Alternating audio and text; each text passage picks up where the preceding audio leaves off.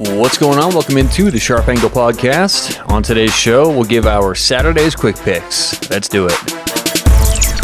This is the Sharp Angle. Every day on your favorite podcast player.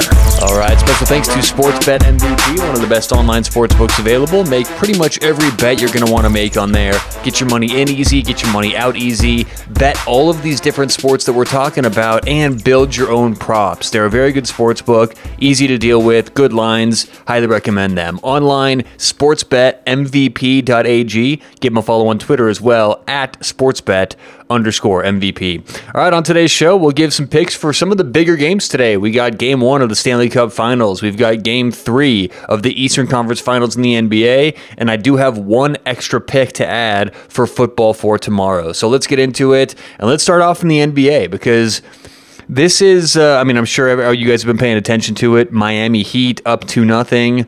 Boston blowing leads in each of the first two games by over 12 points. So some news came out. Boston, and for those who don't know, Sunday and Saturday quick picks, it's just quick. We get in, get the picks, get out. I'm going to go a little bit deeper just to skim the surface today on these handicaps because we only have a couple. So I heard some news coming out of Boston, out of the Boston reporters for the bubble, that Brad Stevens held a late meeting a few nights ago with Jaylen Brown, Marcus Smart, Jason Tatum, and one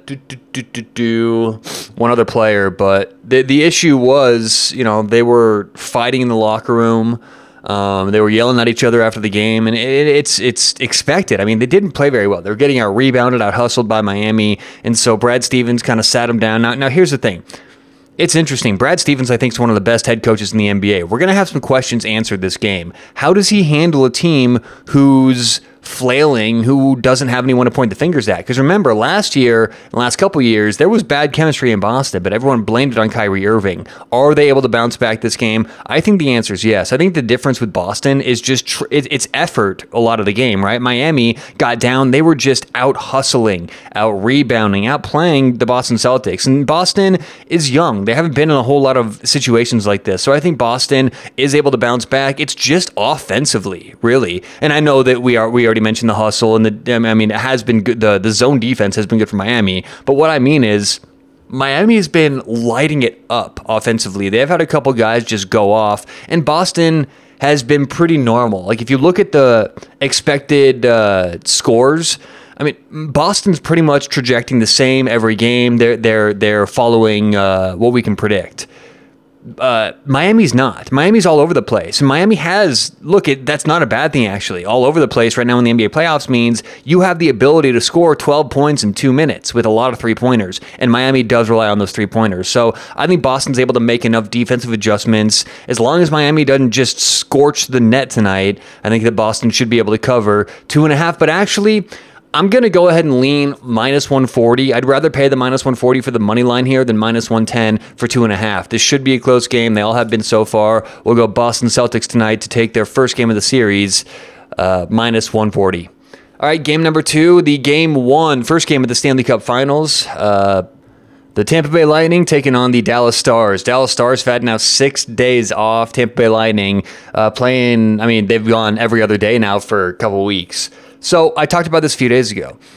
I think the narrative will be, and it has been so far on ESPN and some of the major outlets, that Dallas is rested, ready to go. A team like Dallas who plays such great defense, how can the rest not help them? And I'm looking at data. I'm looking at stats from this year, and it says if you are playing in a 7-game series, you usually do better the first couple games of the next series because you have the momentum. You're hot. You're used to it. Now, there are two ways to look at this, but I do believe Dallas comes out today with a little bit of rust. So I'm going to split my bets in two different ways tonight. We're going to go Tampa Bay Lightning minus 140 for the game, and we're all let me actually make sure these prices are accurate here. I want to make sure I'm giving out lines that you guys can get as well. So let's double check these real quick. And I am recording this Saturday morning, not Friday night like I do sometimes. In the NHL, it's up to 150, and we'll still take Tampa 150. Like I just said, I'm fading the Dallas Stars. I have been now for a couple weeks. I don't like that they've been off for 6 days. I think they will be rusty. So we're going to take Tampa minus 150. We're also going to take Tampa Bay first period minus 145. So if they draw in the first period, if it ends 1-1, 0-0, something like that, we just get our money back. But I think that Tampa Bay does come out to a quicker start. And even if Dallas does find a way to get their footing under them, throughout the second and third periods, I think at least the first period, Dallas comes out slow. So we'll split our bet and put half of it on Tampa Bay money line minus 150 and half of it on Tampa Bay money line first period minus 145. And the last game I'm adding is actually for tomorrow. I gave my NFL bets yesterday. We will repeat our NFL bets tomorrow, but I wanted to add one before the line moves. I cannot believe the New York Jets are still +7 tomorrow. And I know. Oh, the 49ers, they're so good. They're one of the best teams. Kyle Shanahan, blah, blah, blah. Everybody is on the 49ers. Right now, according to pregame.com, 93% of the tickets that come in have been on the Niners. 9.3 out of every 10 people betting have bet on the Niners. And the money is just around 90%. So it's crazy to me that 90% of the money right now is on the Niners, and they're -7 at the New York Jets, and they are just banged up. Offensive linemen out, 3 receivers out, George Kittle out, cornerbacks out on defense. I mean, if the Jets can't keep this within a touchdown, they don't even deserve to play in the SEC. So we're going to go New York Jets +7 against the Niners for tomorrow. Get that before it moves to 6.5. So once again, we're going the Boston Celtics money line -140. We're going to go Tampa Bay Lightning money line -150. Tampa Bay first period money line -145. And tomorrow we are adding the New York Jets +7. All right, that does it for today. Good luck, everyone, and we will talk to you tomorrow on The Sharp Angle.